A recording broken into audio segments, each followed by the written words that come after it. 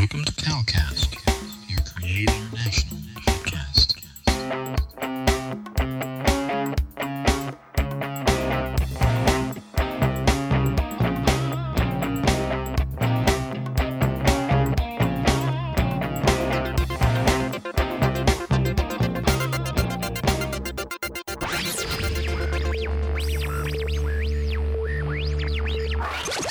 God Network News, where we give you a new perspective on events happening in our world today. This is GNN.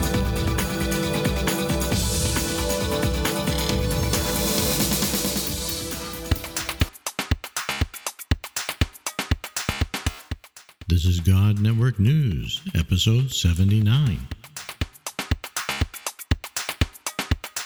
Welcome, GNN fans, to another episode of God Network News, the podcast that tells you what God's doing around the world. Not what CNN tells you, but what GNN tells you is going on in the world. If you're tired of listening to all of that crisis network news and you want to hear what God's doing, well, give us a listen.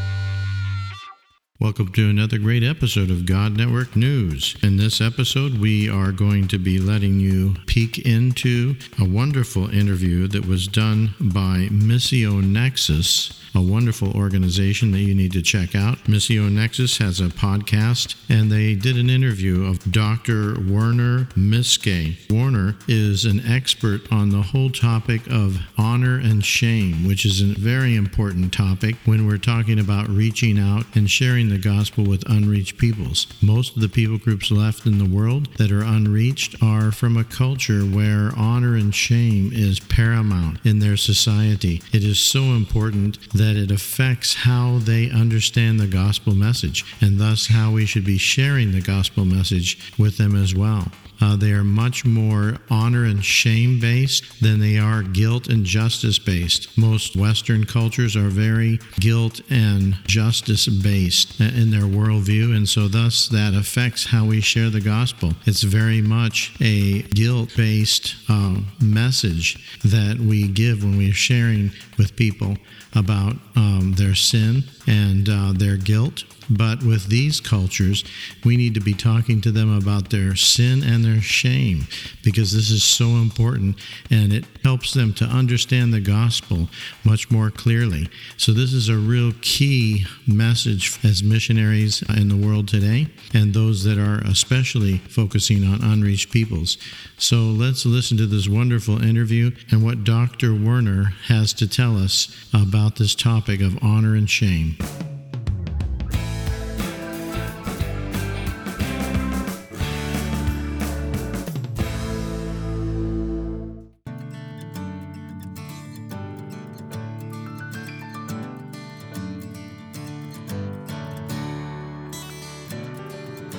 Greetings from Missio Nexus, and welcome to the March 2015 edition of Leader's Edge Book Summary Author Interview.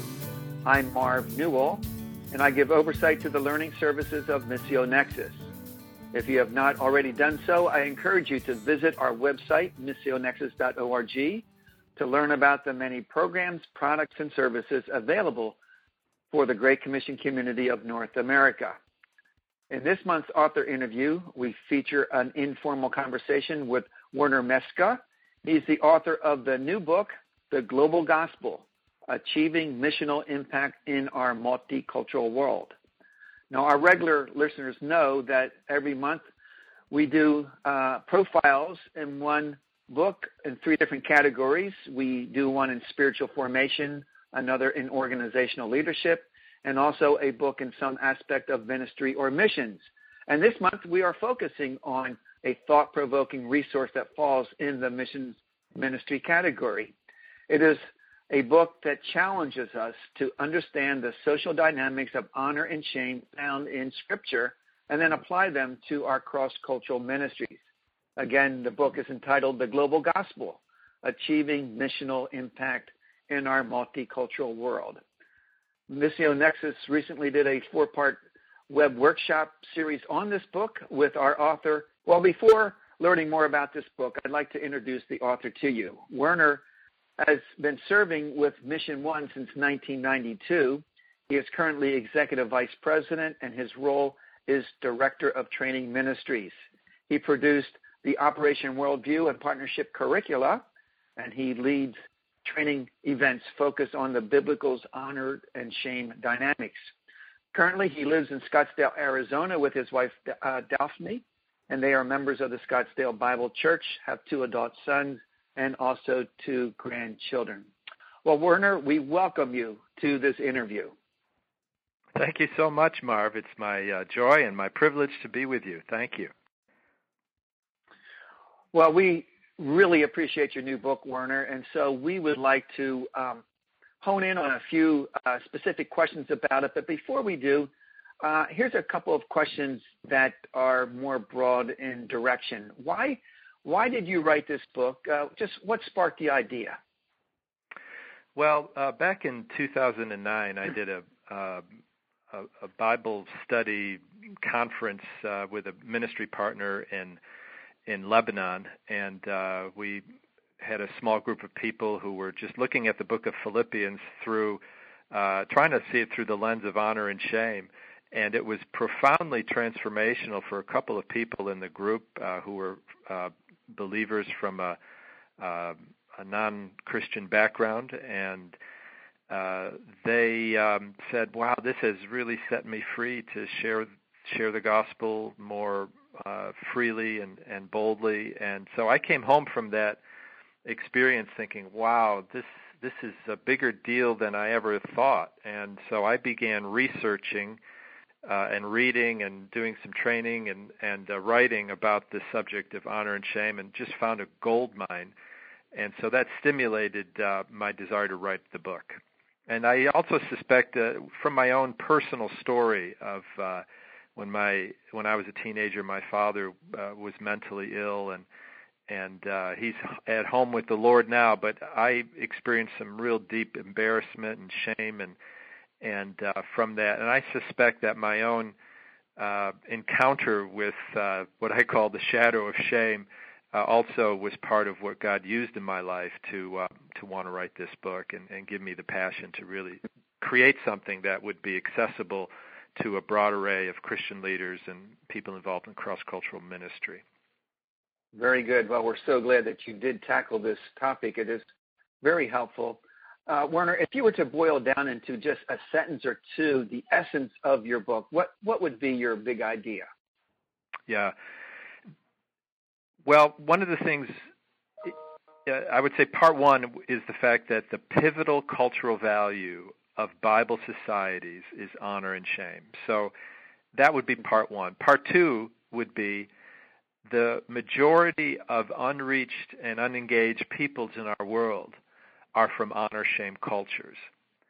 And so the idea is that if the cultural values of Scripture overlap with the cultural values of so many of our world's peoples, how can we articulate the gospel in a way that builds on that commonality of honor-shame between the Bible and so many of our world's unreached peoples who have yet to receive the blessing of Christ? Well, I think you kind of went into my next question, but maybe you want to elaborate a little more. And the question was just, what do you hope to inspire or produce in the life of the reader? My hope, Marv, is that, number one, people would just be thrilled and excited to see how the honor-shame dynamics, when we understand these dynamics, how it gives insight and sheds light on why the authors of Scripture wrote the way they did. And some of the strange things in the Bible that are so culturally foreign to us as Westerners, it helps us understand these cultures. So my hope is that as people go through the global gospel, not only will they have a fresh appreciation and affection for the holy Word of God, but also they'll have insight in how to relate better to people from honor-shame cultures, and ultimately to be able to share the gospel using the language and thought forms, if you will, of honor and shame that are present in Scripture. Well, Werner, I'd like to get into some specific content of your book at this time then. And my first question to you is this. What do you mean by a culture that is embedded in what is, quote, honor and shame? Just how do you define and describe these terms? Yeah, we define honor as, and this comes from Jerome Nery's book, Honor and Shame in the Gospel of Matthew. But honor, as he describes it, is the worth or value of persons, both in their eyes and in the eyes of their village, their neighborhood, or society. And he says the critical item is the public nature of respect and reputation. And we define shame this way. This is from Brené Brown's work. The intensely painful feeling or experience of believing that we are flawed and therefore unworthy of love and belonging. It's the fear of disconnection.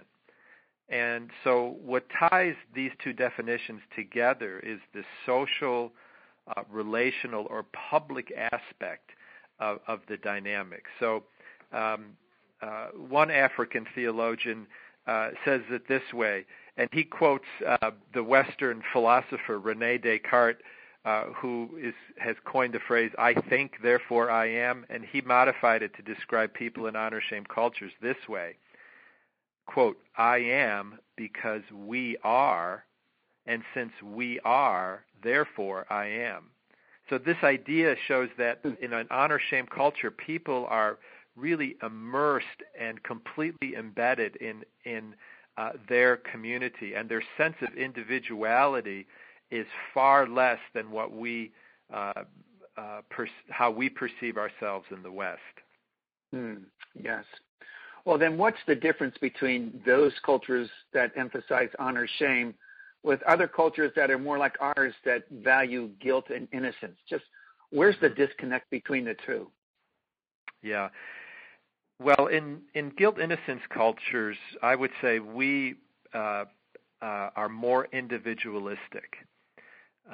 We grow up with the kids grow up in the West with the phrase, "What do you want to be when you grow up?" Our parents and some of us ourselves have been raised in that sense of individual dreaming and pursuit, and that kind of idea is not as common in an honor-shame culture because they're so embedded in their family, in their neighborhood, their community. And of course, people dream in all kinds of cultures, and it's not ever a question of either or, like we're completely one way or completely another way. But in guilt-innocence cultures, we are just more individualistic.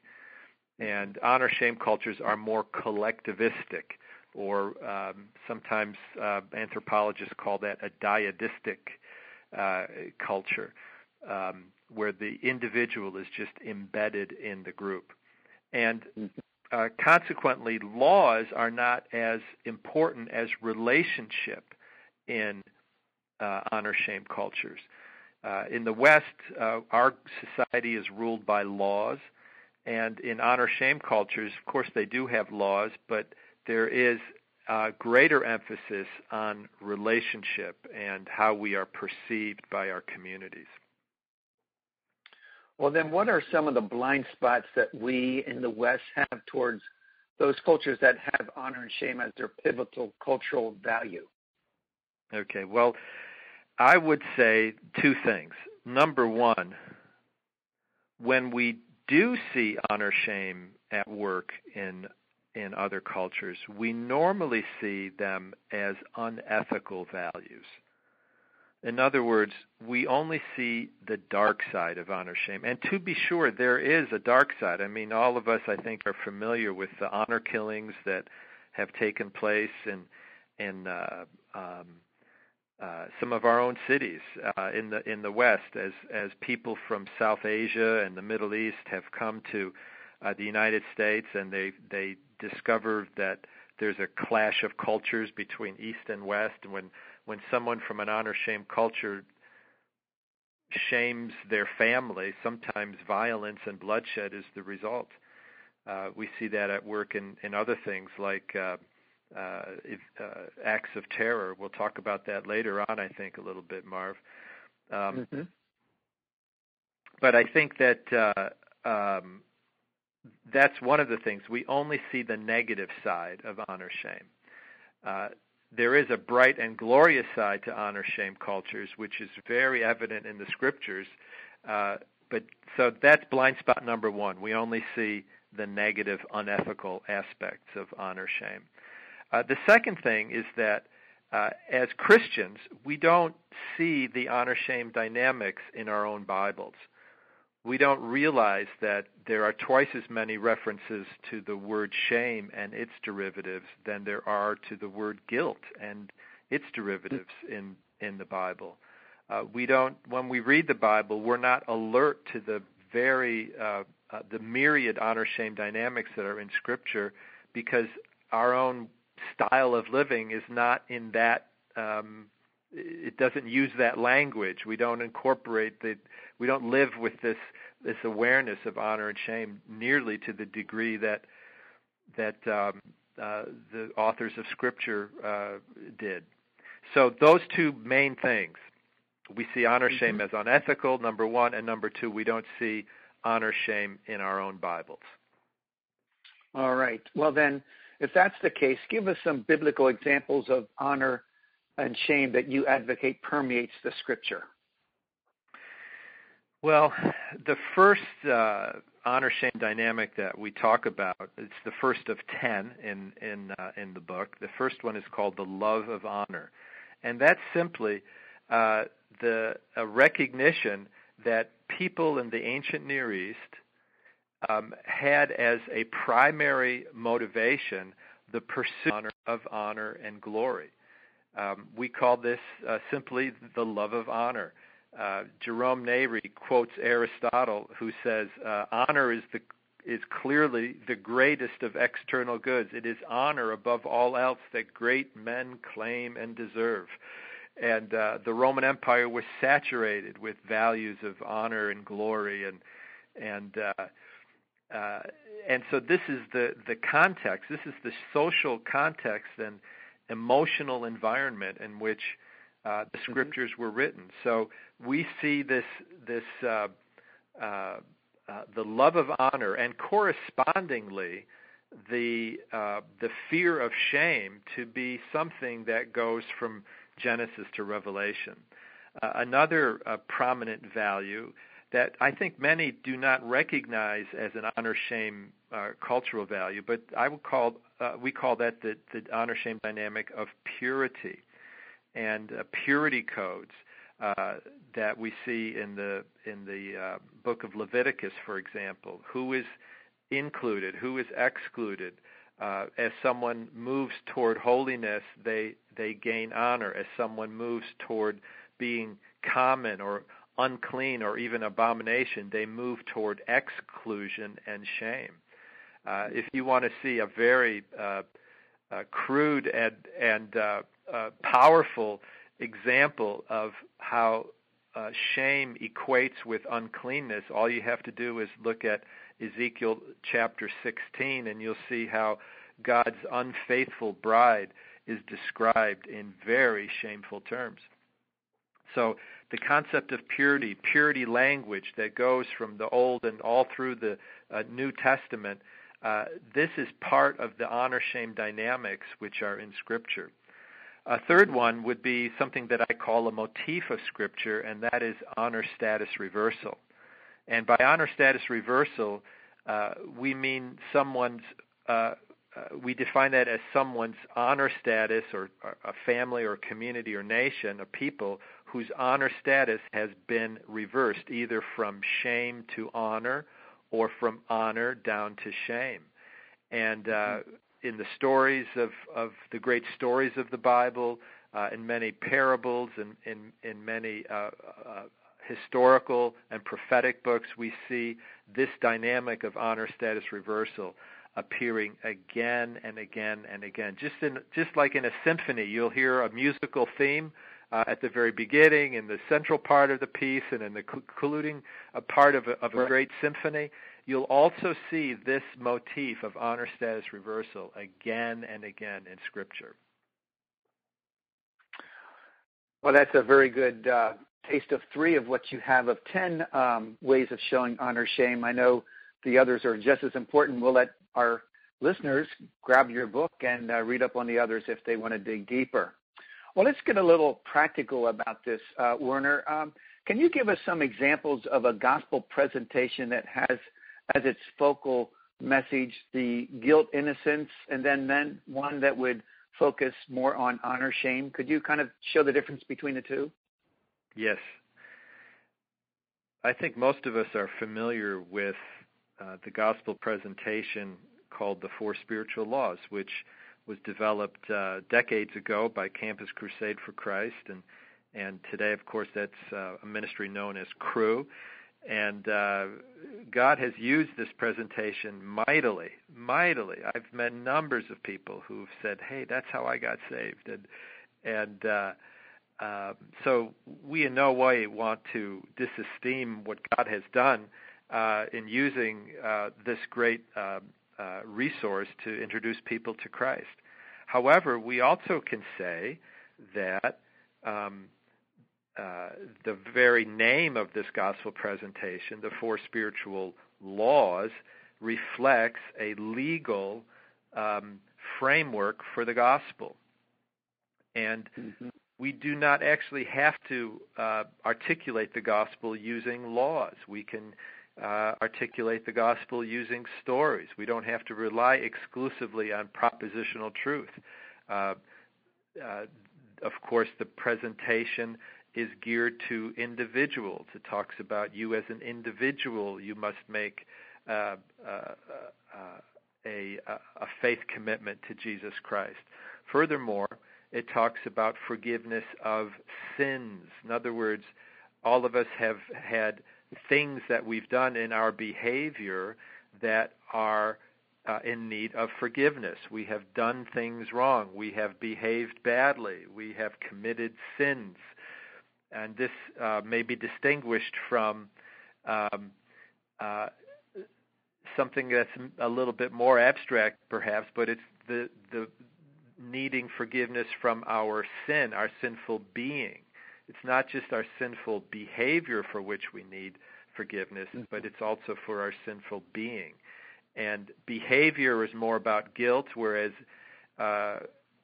shame and being our being is more about shame.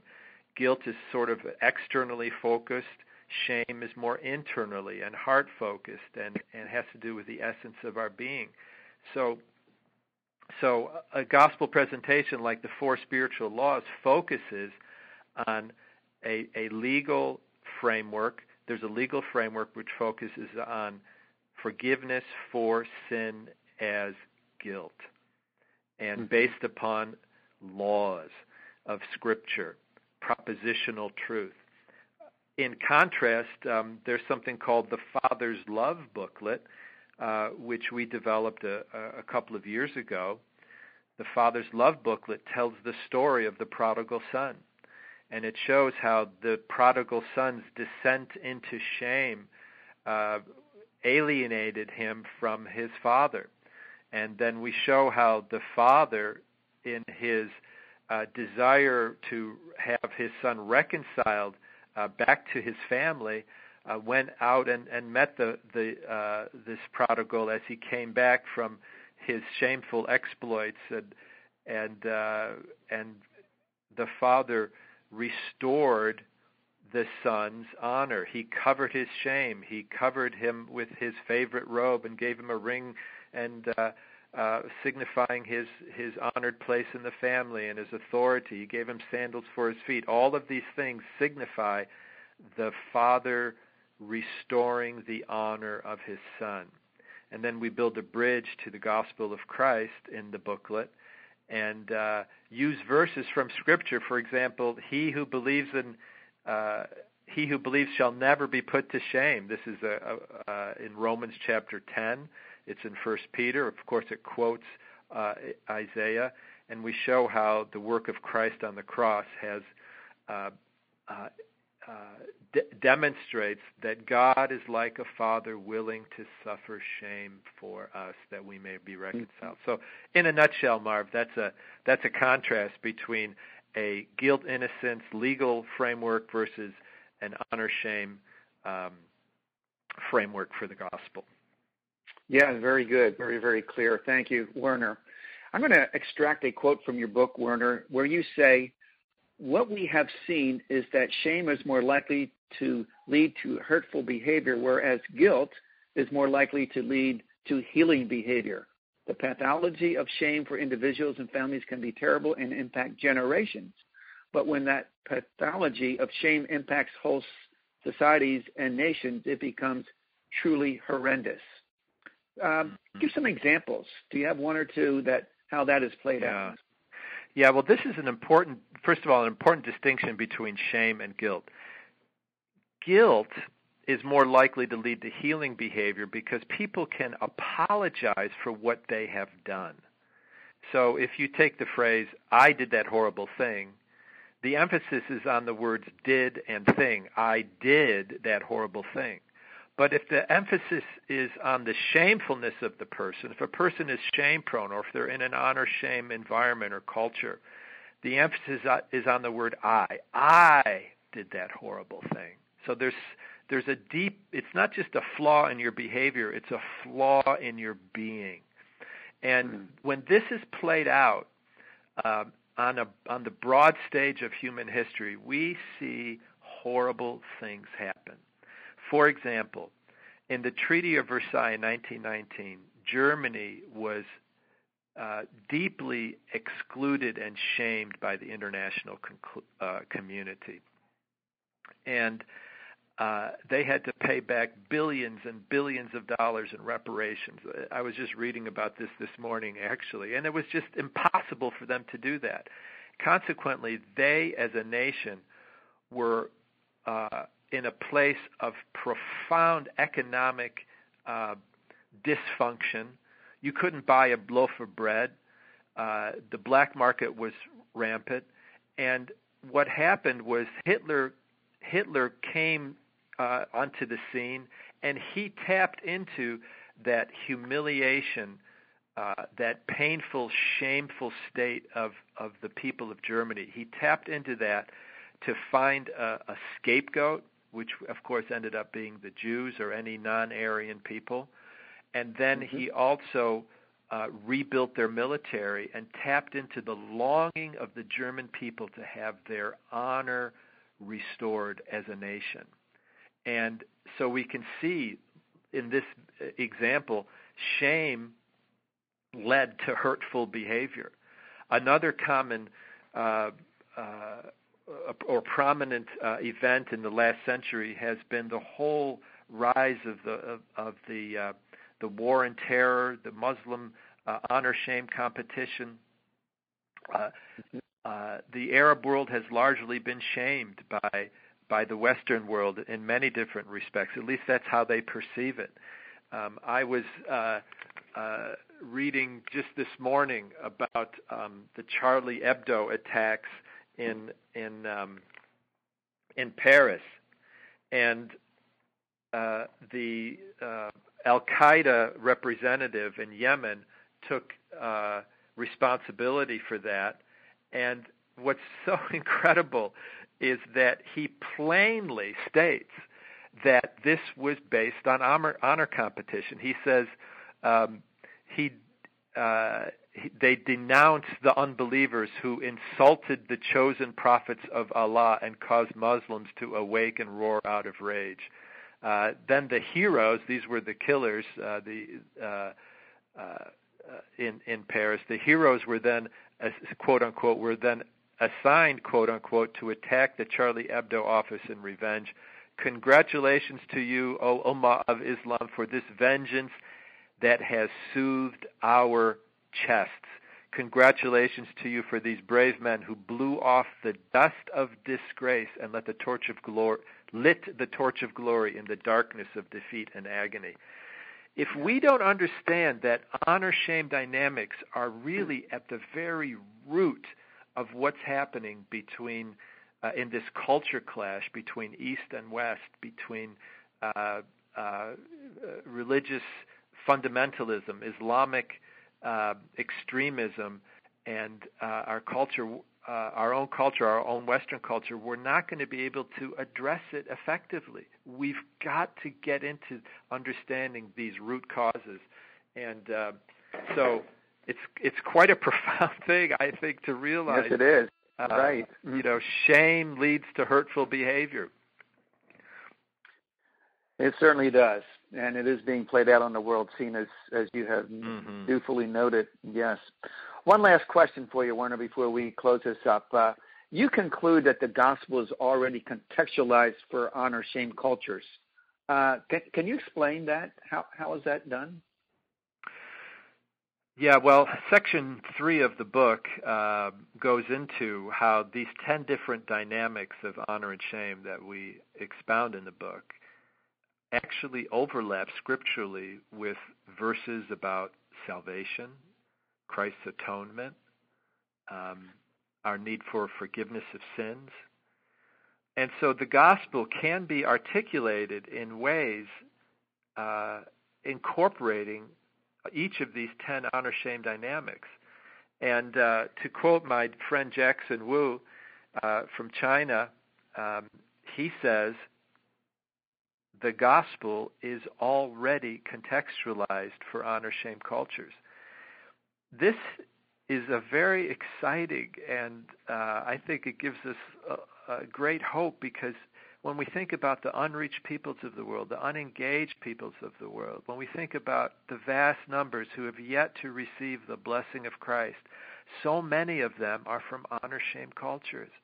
Why can't we build on the legal framework for the gospel and also include the honor-shame dynamics that are woven into the scriptures and use the thought forms of our of the audiences, of the people to whom this blessing has yet to go, use their thought forms, use their emotional motivations, and see the overlap between what they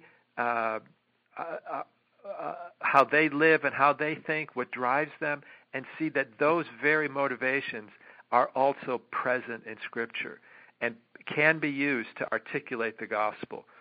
So, to me, this is very exciting for us as we ponder our ongoing work in the world Christian community to bless the rest of all the peoples of the earth and to make disciples of all nations. Yes. Mm-hmm. Well, thank you so much, Werner, for allowing us to drill deeper into this insightful new book. Again, the title is The Global Gospel, Achieving Missional Impact in Our Multicultural World. And now that you all have listened in on this interview, you might want to encourage your staff to listen to it as well before your next meeting, and then maybe spend some time with it in team conversation. Doing this could change the shape of how you do mission. Once again, the book is entitled The Global Gospel, Achieving Missional Impact in Our Multicultural World. We encourage you to purchase one for yourself and also one for your organization's library. Well, that wraps it up for the March Leaders Edge author interview. We know this has been helpful to you as someone passionate about the Great Commission. And on behalf of our Missio Nexus team, we thank you for listening in. Good day, and God bless as you continue to go forward with Him.